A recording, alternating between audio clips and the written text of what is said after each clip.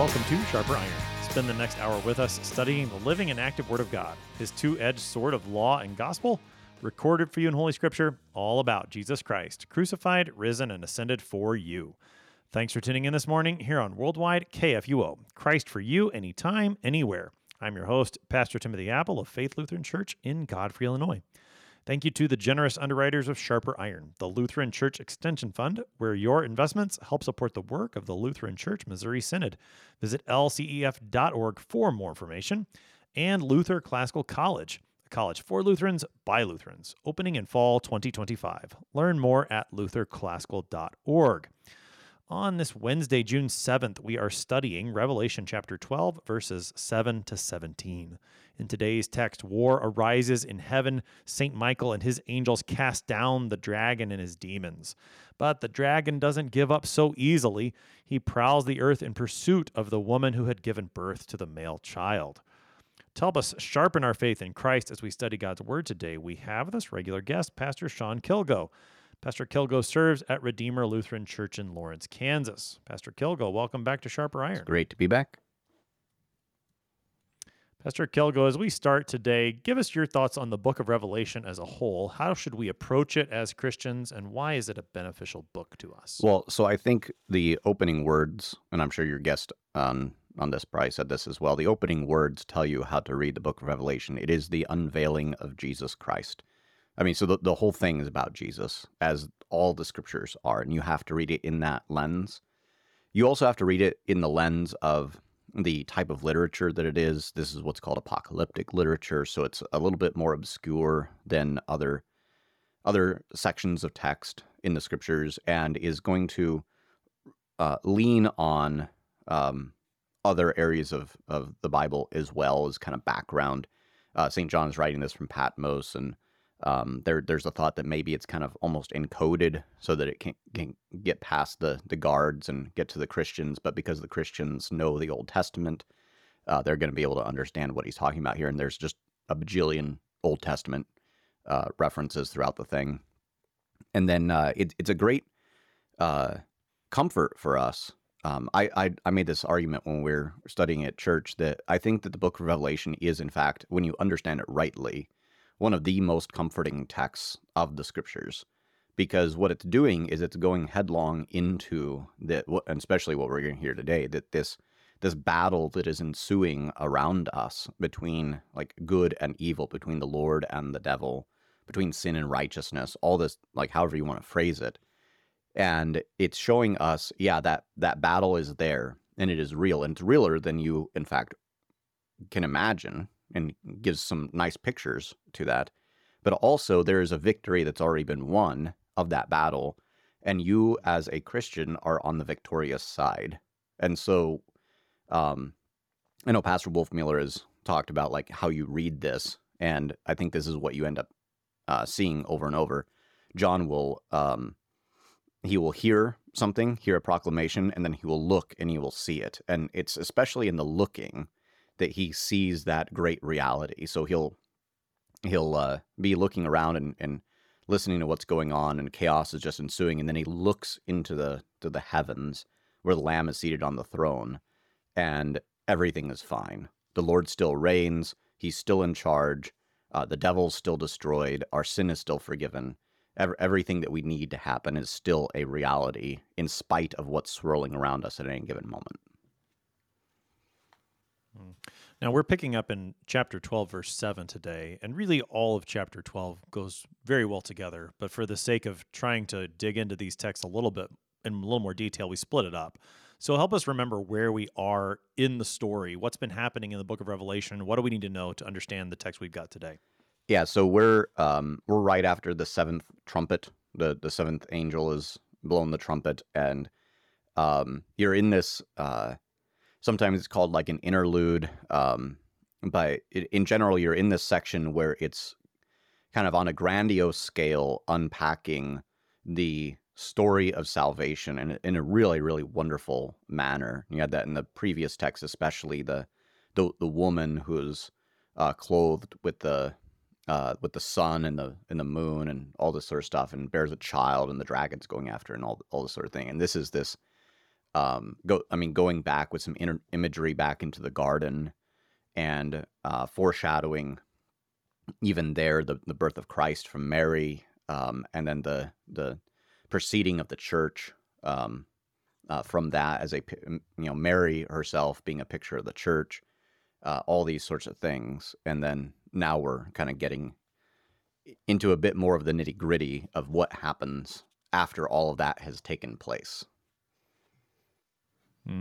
So do you see this as an after all that has taken place? Because I see some of this as being concurrent, I suppose, especially verses 7 to 12, which is, as we were talking before we started, this is one of the readings that we hear every year on St. Michael and all angels.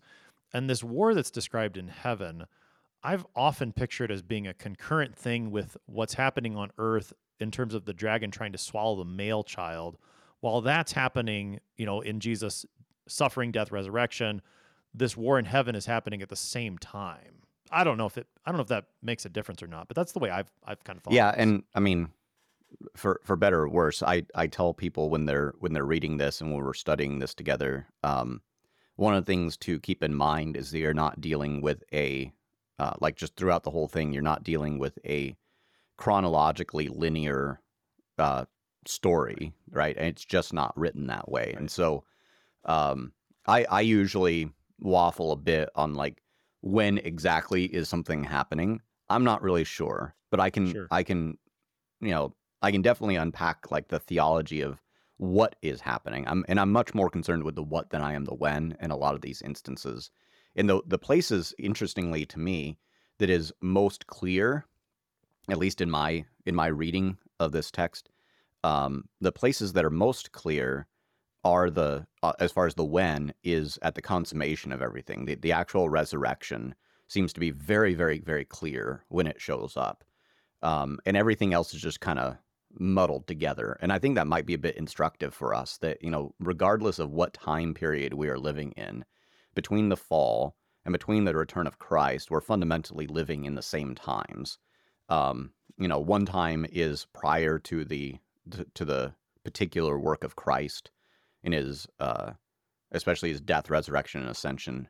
And the other one is for us after those events, but they're both locked in by faith on those events while we live in this life, waiting for the consummation of everything. All right, let's read the text. This is Revelation 12, beginning of verse 7. Now war arose in heaven, Michael and his angels fighting against the dragon. And the dragon and his angels fought back, but he was defeated, and there was no longer any place for them in heaven. And the great dragon was thrown down, that ancient serpent, who is called the devil and Satan, the deceiver of the whole world. He was thrown down to the earth, and his angels were thrown down with him. And I heard a loud voice in heaven saying, Now the salvation and the power and the kingdom of our God and the authority of his Christ have come.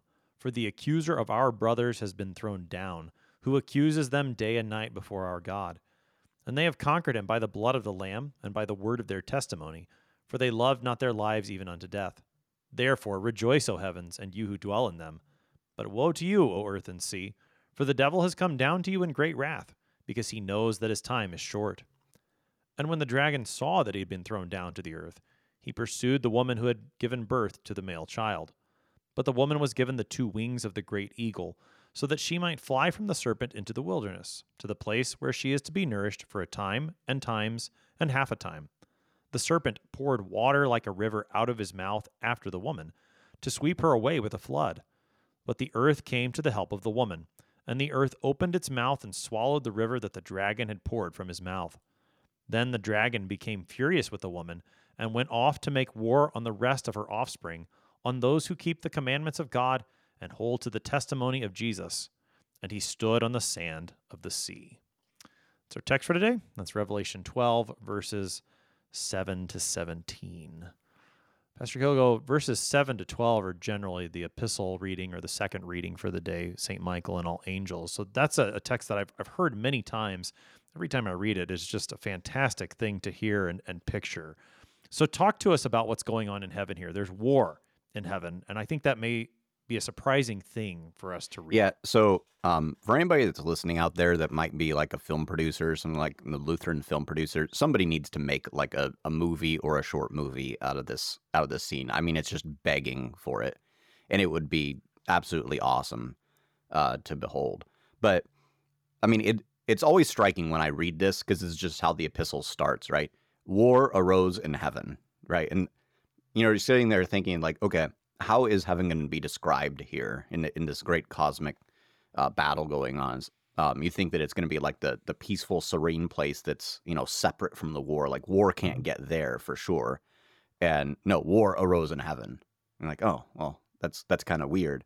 And I think the reason why we think that that's weird is because we have a bit of a misconception about what's kind of always going on in the background, who God is, who the angels are, remembering that the devil and his demons, his angels, are all angels themselves.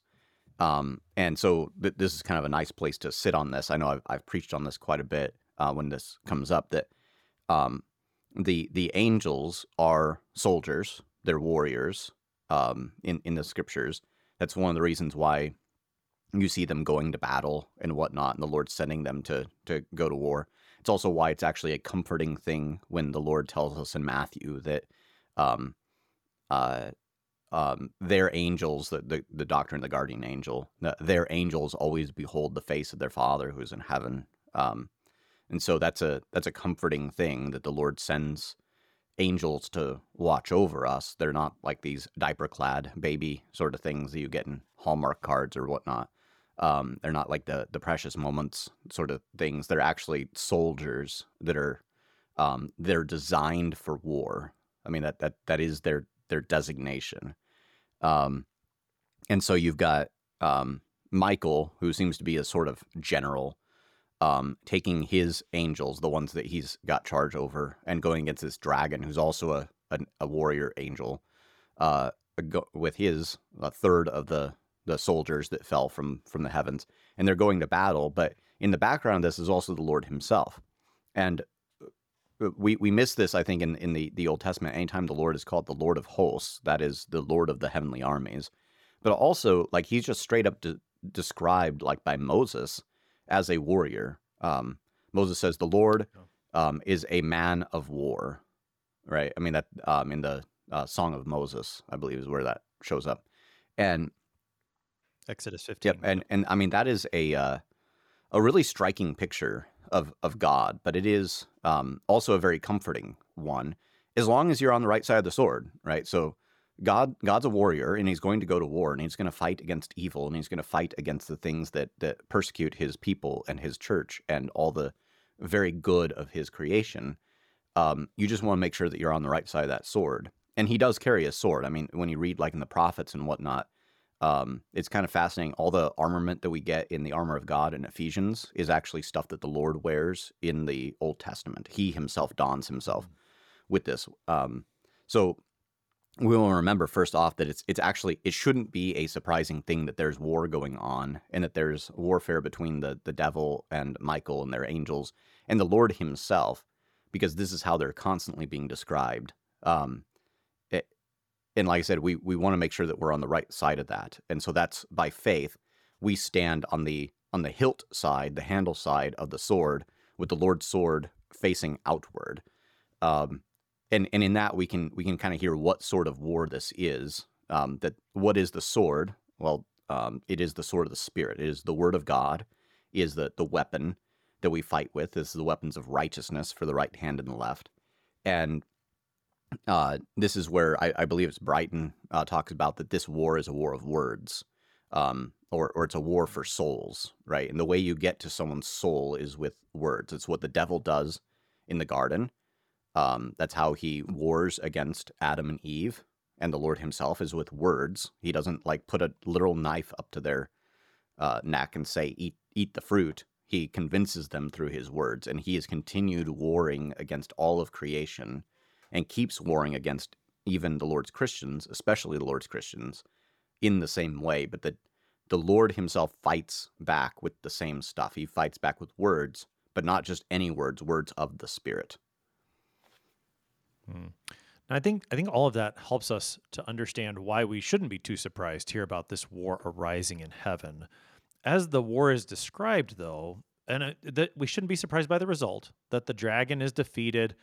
But then that note toward the end of verse 8, there was no longer any place for them, that is the devil and his demons. There was no longer any place for them in heaven. Well, why would there have been a place for them in heaven anyway? So what's that talking about, Pastor Yeah, so I Joe? think this is talking about what you see, especially in Job, where you have the devil coming in to accuse. I mean, this is what gets talked about. The accuser of our brothers has been thrown out, right? So the devil being this accuser, and we can talk about like all these names that are thrown out. I think this is like the place where you get like all of the names of the devil are just like thrown at you at once, which is kind of cool. But Yeah. he is coming in to accuse Job before God, right? So this is this kind of courtroom sort of scene where the Lord, being the just judge, is sitting there, and you get this prosecuting attorney coming in and saying all these things about Job, and he does the same thing for us. And this is kind of the place that he has in the courtroom of God is as an accuser, as an attorney.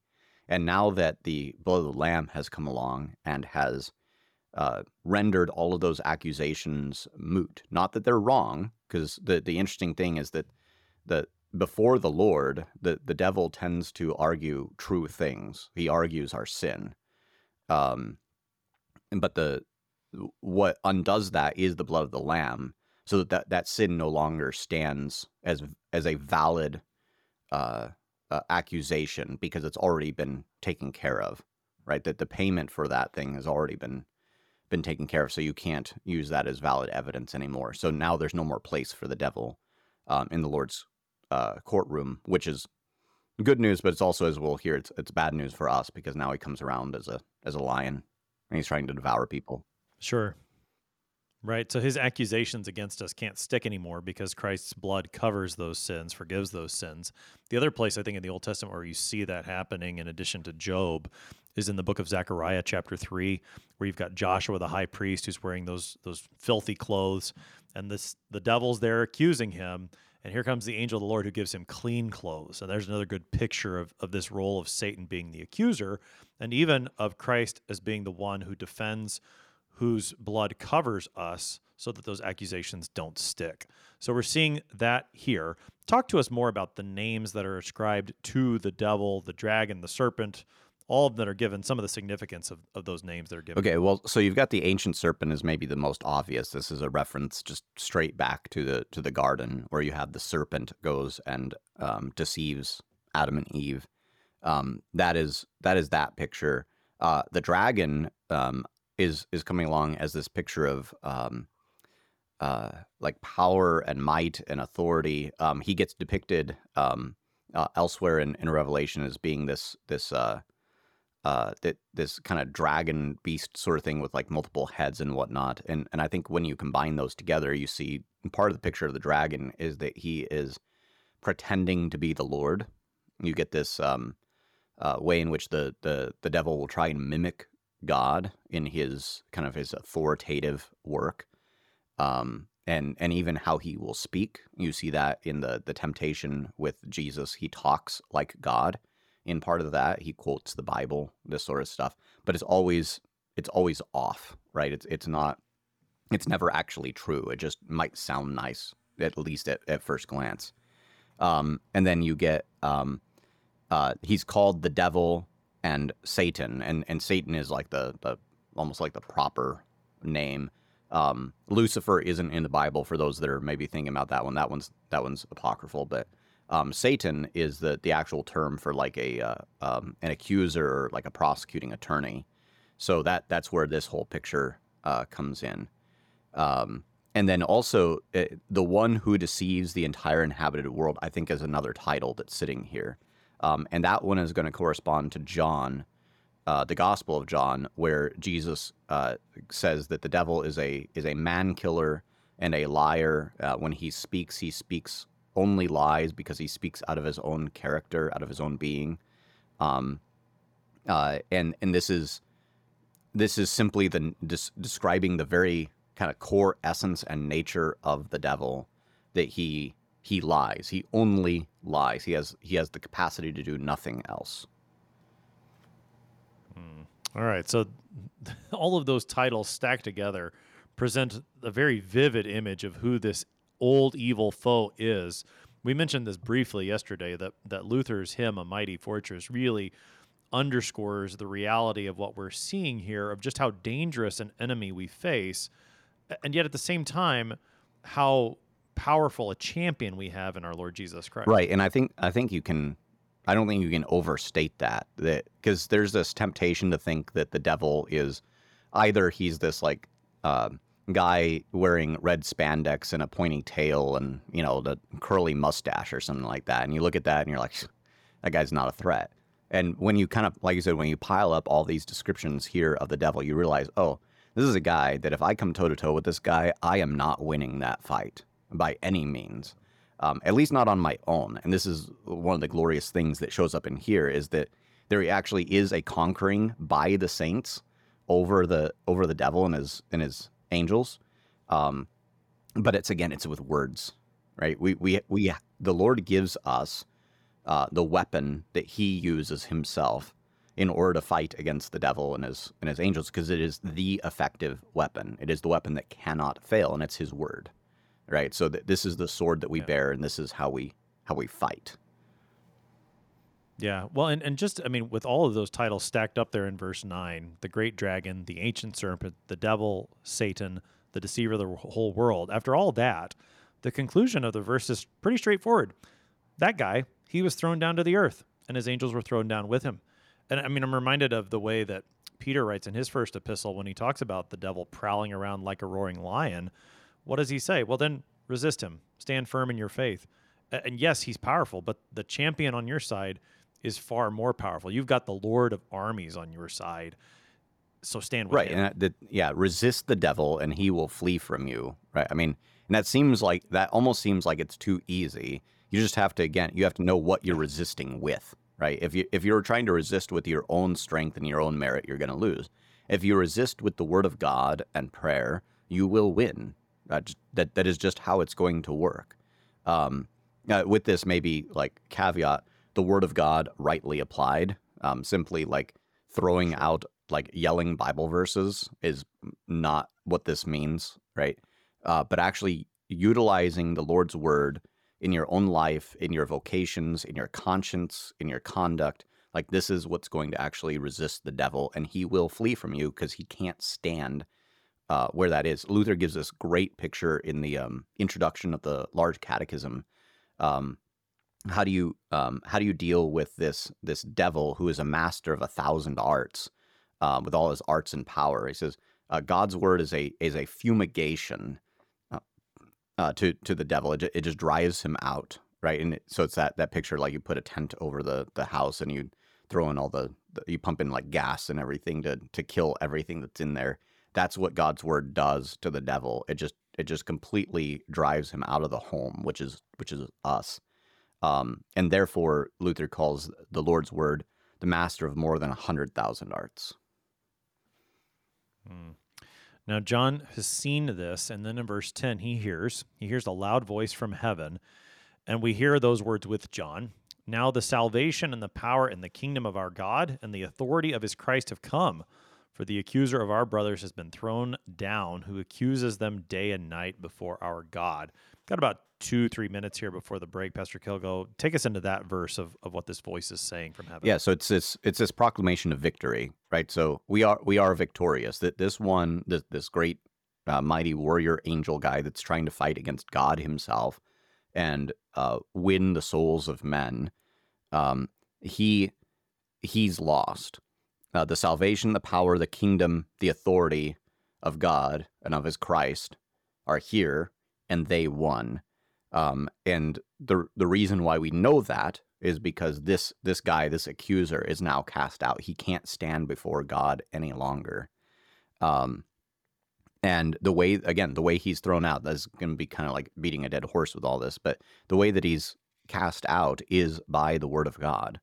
And in kind of a number of pretty profound ways. Like you've got the Word of God just kind of straight up as we've been talking about it, but you also have, we shouldn't forget that Christ is that Word incarnate, right? And so this is his blood. It's the blood of the Word, not just the blood of the Lamb, but it's the blood of the Word incarnate that is covering our sins and is driving the devil out of this place. And with that, you have salvation, power, kingdom, and authority. And the true versions of all that, right? So we should remember the devil's trying to mimic all this stuff and pretend like he has these things. But again, he's a liar. He only lies. Anytime he speaks, he lies. So he doesn't actually have any salvation or any power or any kingdom or any authority. The Lord does. And this is manifested in the Lord just saying, shoo, get out of here. You're done, right? That's right. The devil, the dragon, is thrown down and can no longer accuse the brothers. We're going to find out more about those brothers, the saints, on the other side of the break. You're listening to Sharper Iron on KFUO. We're talking to Pastor Sean Kilgo this morning about Revelation chapter 12. We'll be right back. Please stick around.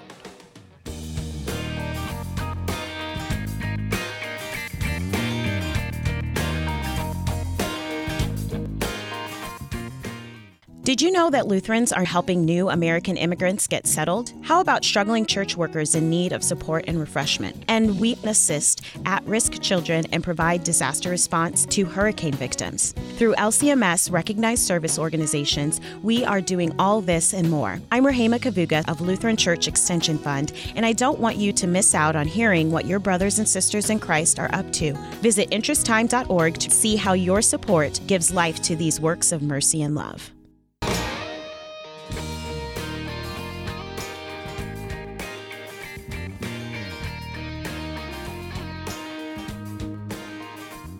Welcome back to Sharper Iron. It is Wednesday, June 7th. We're studying Revelation chapter 12, verses 7 to 17 with Pastor Sean Kilgo.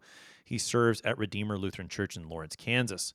Pastor Kilgo, prior to the break, we were looking at what the loud voice from heaven says as John hears it. We talked about verse 10, which proclaims the salvation and power that has come from God, thrown Satan out of heaven. He can no longer accuse the brothers day and night.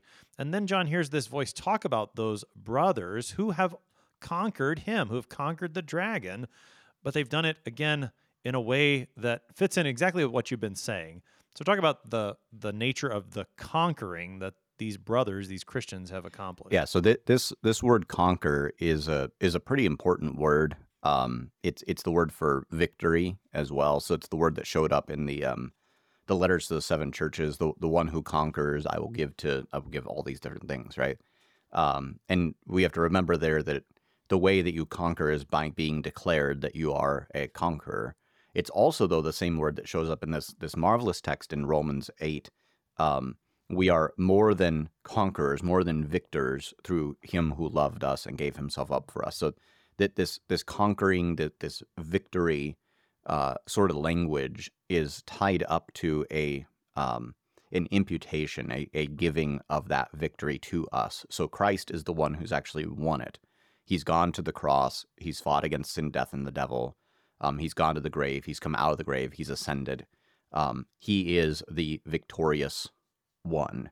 And in that, then, by faith, we are also declared to be victorious. So our conquering, even here, is bound up to the work of Christ. And it becomes pretty clear what's going on, right? So they conquer him because of the blood of the Lamb. So the reason why... And it's a weird thing, right? So the reason why I have conquered this foe is because this guy over here died. I'm like, well, wait a minute, that seems a little bit off. But I mean, it's no different than what happens with David and Goliath, right? So the reason why the Israelites win is because David goes and cuts off the head of Goliath, right? So, he is victorious in that. Now with Christ, the kind of the twist with Christ is that he places himself into death, right? So there's always kind of a little bit of a twist that you get when you run up against the Lord and Christ is not quite happening the way we think it's going to happen. It's one of the great surprises that happens throughout the scriptures and especially in the Gospels. But here it's because this one over here, the one who is the Lamb of God, because he's died and he's shed his blood, and that blood is actually able to save. That therefore we are victorious on account of that blood, and we are conquerors, and we're also conquerors by the word of their testimony, or the word of their witness, and this is the word for martyrdom. So it's there is a at least a hint at, if not just an overt press towards martyrdom in this, that you and I mean, it's in the they loved not their own lives even to death, right? So I mean, that is being martyred, but that even in your death you're still a conqueror, right? And even more so because now you pass from death to life. This is the glorious proclamation of the New Testament, especially, that in Christ death no longer has any hold on us. And the devil, the book of Hebrews says that the devil is defeated, and also the authority that he has is defeated, and that authority, or that power, is the fear of death. So he destroyed the one who has the power of death, that is the devil, that held all those who through fear of death were subject to lifelong slavery. That's Hebrews 4, I believe. And this is what's going on here. So now there's not a fear of death any longer, because death just places you into the fullness of this victory in Christ. Your field general, Jesus himself, has died and has been raised victorious. You're going to do the same thing.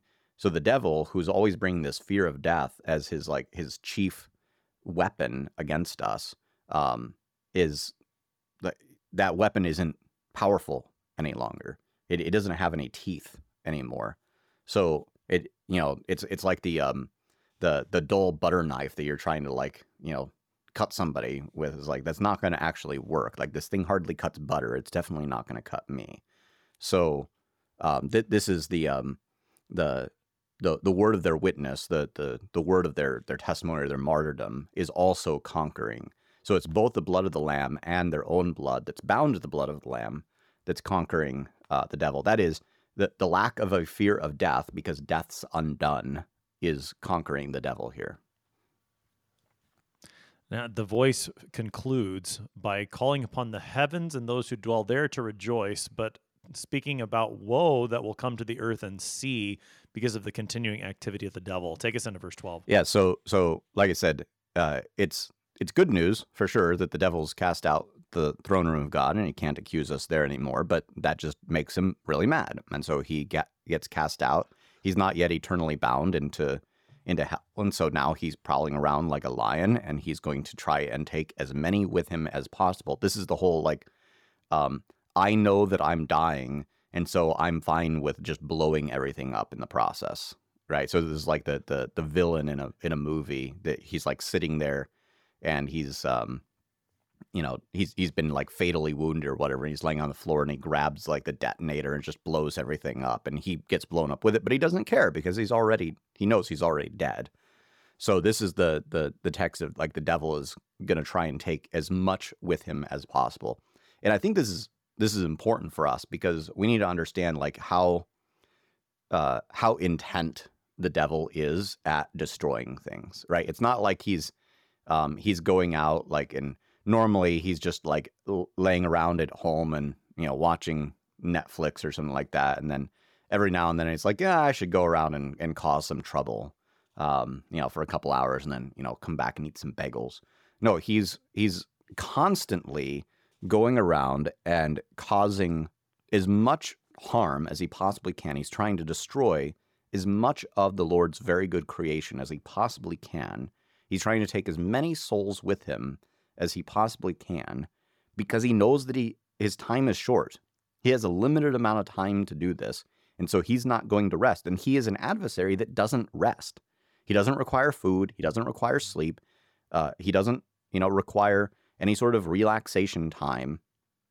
He is going to constantly be assaulting us, and he has this army that's with him that he's going to send out to assault us as well. And this is why we get exhorted so often, especially in the New Testament, to be on watch, to be on guard. This is the text in Peter with the adversary be on guard or be on watch. Your adversary, the devil, is prowling around like a roaring lion. Resist him firm in the faith. So we're constantly being exhorted to be vigilant in our lives. But again, where does that vigilance come from?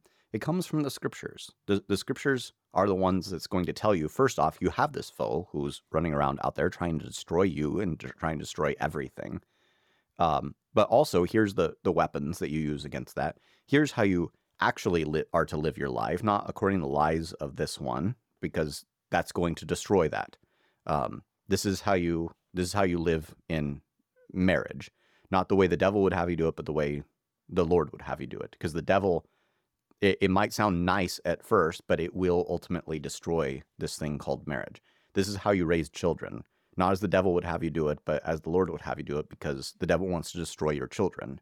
This is how we live in the church, because the devil wants to destroy the church. The devil wants to, or that God wants to preserve it. Like over and over, it's the same story. This reality that, the devil's a liar, but he only has one lie, right? It's a really, really good lie, and it's a really potent lie, and he can flavor it in different ways. But it is only one lie, and that is that God's wrong, right? So everything that the devil is trying to do is always trying to direct us away from the truth that is God's word, especially in how we are to live out our lives in faith. And there is like I said, there's a urgency that he's doing this with. So it's, in a sense, it's bad news for us, but it's also not entirely bad news because, again, the Lord hasn't left us helpless. The Lord hasn't just abandoned us on the earth. The Lord has given us weapons to fight with. As he's promised, I will not leave you or abandon you. I will not leave you as orphans, right? He sent the Holy Spirit. He literally dwells in our bodies as his temple. We have all these things that the Lord has still given us. We have the sacraments that are preserving us. So, we have a lot more than we realize usually that the Lord has given to us in order to preserve us in this fight. But we need to realize first and foremost that we're actually in a fight, and that we have a significantly strong and terrible and furious adversary, and that we actually do need to be ready for war, and we need to actually participate in that in the way that the Lord has given us to do it. Not running out like with our sword and like slashing off demons' heads or something like that. That's not our battle. Our battle is to stand firm in the faith according to the word and with all the gifts that he's given us to accomplish that. So the dragon has been cast down to the earth, and from there, the narrative that sort of got left off a little bit at the end of verse 6 picks back up again with the woman. So we're reminded of that conflict that was going on in the first 6 verses, where the woman who was going to give birth to the male child, the dragon was going to devour that male child. He failed there, and he's failed in the war in heaven against Michael and his angels. Now that he's been cast down to the earth, he turns his eyes back toward this woman, and he begins to pursue her. And here we do start to see those promises that you brought up, that the Lord will protect his church, even as the devil prowls around in all of his furious anger, attempting to devour us. So the dragon starts to pursue the woman who'd given birth to the male child. And then in verse 14, the woman's given 2 wings of a great eagle, and she's able to fly from now the serpent, the dragon, into the wilderness. That's the place where she's going to be nourished for 3.5 times. We've got some of the imagery that we just need to remember what we're talking about here, Pastor Kilgo. Yeah, so especially the 3.5 times, this is so 7 is the number of like perfection or completeness, and so 3.5 is this picture of not forever, basically, is what he's saying here. So the woman, the church, is going to be in the wilderness, being cared for, being protected from this adversary for a while, but not forever, right? Forever, eternity is for the glory of the woman of the church and the devil being bound. This is just for a bit, and you can hear reflections of this all throughout. Like this light momentary affliction is preparing for us an eternal weight of glory that is beyond all comparison, right? So what is this light momentary affliction? Well, individually, it's our entire life, and as a human as a human race, it is the fall to the return of Christ. I mean, that neither of those really feel light or momentary, but in comparison to eternity, it is, right? So this is the same thing with the church, right? The church, for a moment, endures the assaults of the devil, protected by the Lord. This is the eagle, given the wings of the eagle to fly away, in order to be preserved from the assaults of the devil for a while. And it's been in this instance, if we're placing this after the ascension, this has been a couple thousand years. That seems like a long time, but a couple thousand years in view of an eternity of years is actually just a blip, right? So we can endure this, and this is part of the capacity of the church to endure suffering, and Christians also to endure suffering, to endure trial, is we know that it's but for a moment. This is the little while that Jesus is talking about in John 16. A little while, and you will see me. A little while you will not see me. Again, a little while you will see me. And that word there is so great because it's a micron, right? It's just this tiny little blip of time, and that is always in comparison to the bigger thing, to eternity. So she's cared for there, and then the devil doesn't give up, right? So a few times now we're seeing that, like, there is a persistence of the devil to keep going after stuff. He just doesn't get it, right? It's kind of like, That's right. Give up, dude, you lost. Just go home. But he doesn't, right? So. No, he doesn't. He doesn't. Just briefly, the 3.5 times is the same as the 3.5 years, the 42 months, the 1,260 Right. days. All of those are the same time period that you were describing there. So, as you said, though, the devil does not give up, even as the Lord is protecting his church, as he is nourishing his church, even in the wilderness. The way that John sees that in verse 15 is that the serpent pours water like a river out of his mouth after the woman, trying to sweep her away with the flood. But then the earth comes to rescue the woman, opening up its mouth, swallowing that river from the dragon. So what's going on here, Pastor Kilgo? Yeah, so I mean, this is one of these texts where, like, the first thing you have to say is I'm not exactly sure, right? I mean, it's an interesting picture, right? There are some things that we can do with it, but I think, especially in the book of Revelation, you have parts that you definitely want to be very careful with, not to be really, really dogmatic on and bind people's consciences to, because it actually is not super clear, right? There's not a lot of other reference that you can have for this, but there are a few things we can say. One, we know that we've been talking in the context of the Lord's word fighting against the devil's word. Well, another way to phrase that is true doctrine fighting against false doctrine.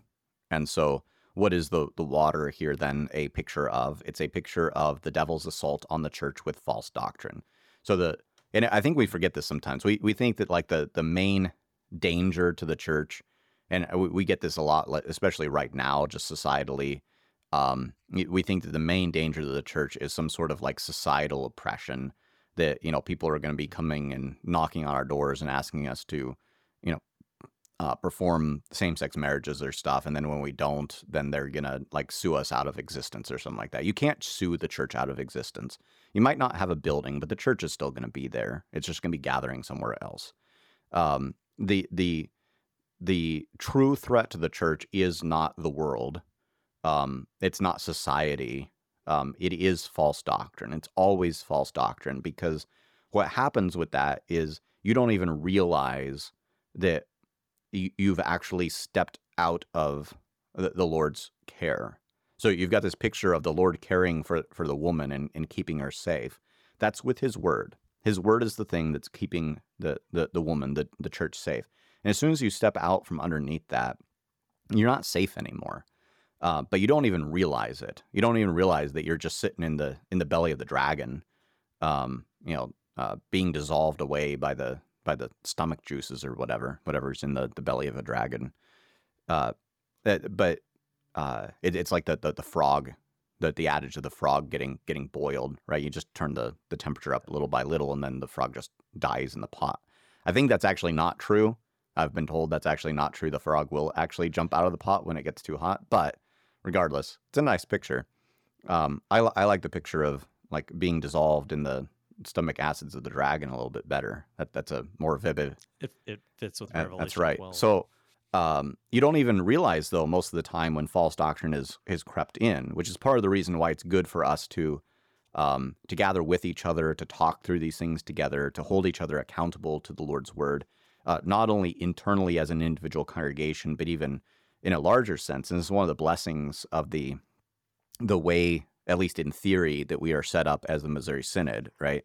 That you have the local congregation, that you have the circuit, and then you have the kind of the region, and then you have the district, and then you have the synod.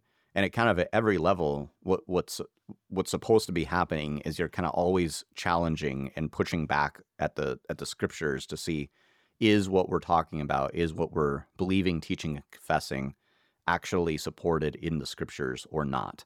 And we've got the synod convention coming up, so this is maybe a good reminder. Anybody out there that's a delegate, we always stand on the word of God, right?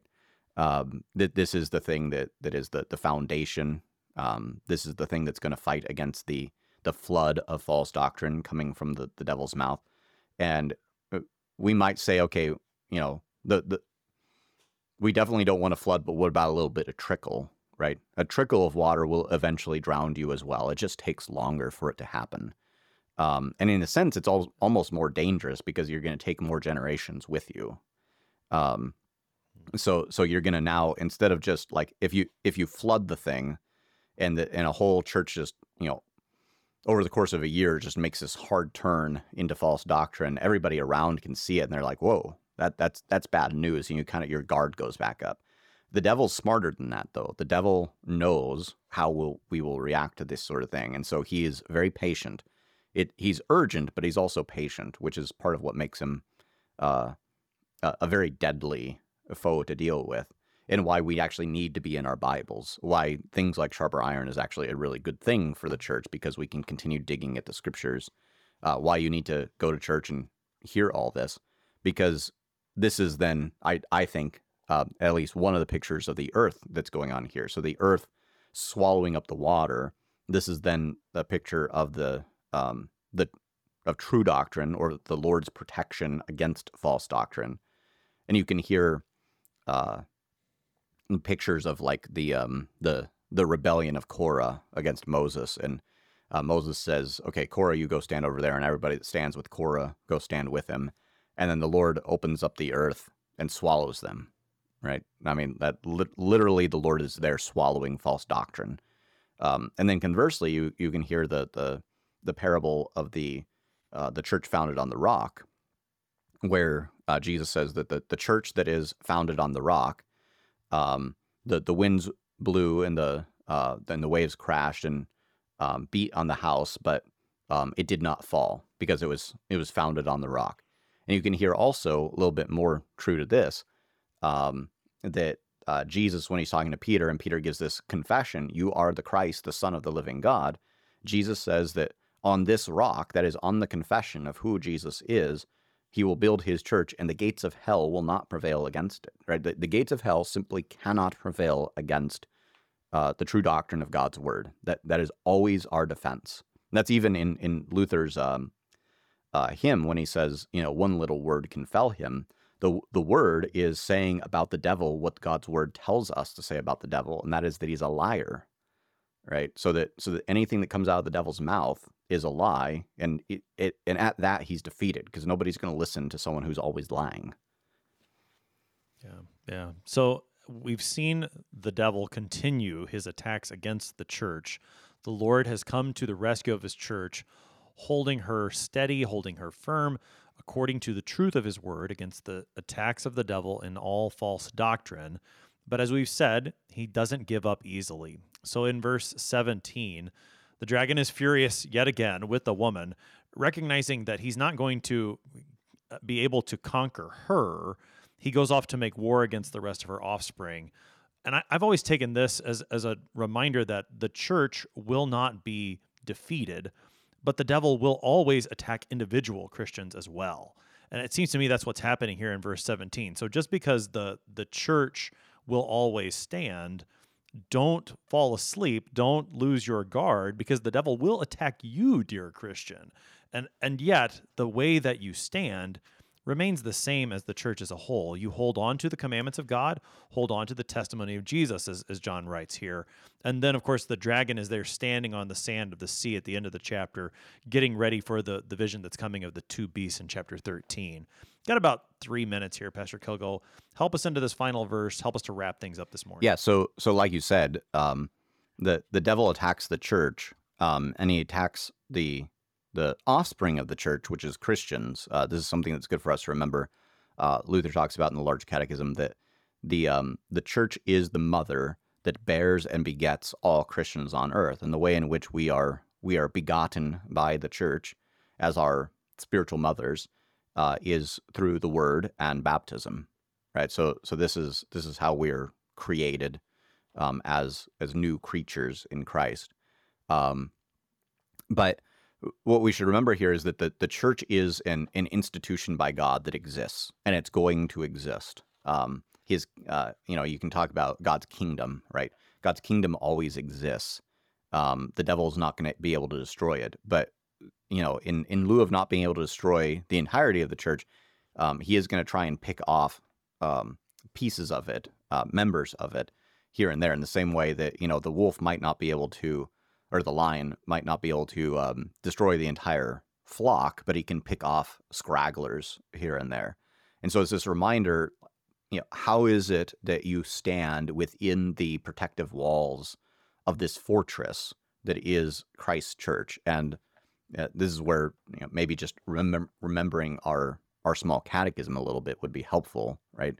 God's kingdom comes when our Heavenly Father gives us His Holy Spirit, so that by His grace we believe His holy word and lead godly lives here in time and there in eternity. So what's Luther saying? Like the way that the way you know that you are in God's kingdom is by having the Holy Spirit, which again is given to us through the word and baptism, Lord's Supper, absolution, these things, and having God's word and leading holy lives according to that word, both here in time and there in eternity. And this is the thing that's going to resist the devil.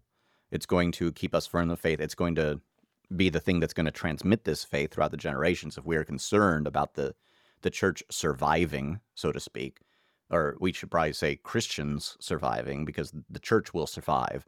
The gates of hell won't prevail against it, period. But if we want to see Christians still in the future, the way that we do that is by transmitting God's word into future generations. And what John writes here, those who are keeping the commandments of God and hold the witness of Jesus, right? That is what we want to do. We want to hold on to the commandments, and we want to hold on to the witness of Jesus, as Peter did. You are the Christ, the Son of the living God. And against that, the devil just can't win. I mean, he's going to get, he's going to get big mad, as the youths might say today. And he's just going to keep getting mad over and over through the text. He just keeps getting mad, right? Well, he can get mad all he wants. He's lost. And we are in Christ already victorious. He can harm us none. He's judged. The deed is done. He's a liar, and that destroys him. Pastor Sean Kilgo is pastor at Redeemer Lutheran Church in Lawrence, Kansas. He's been helping us today to study Revelation chapter 12, verses 7 to 17. Pastor Kilgo, thanks for being our guest today. Thanks for having me. One little word can fell this great, powerful dragon. Hold on to the word, Jesus Christ. He is your conquering hero.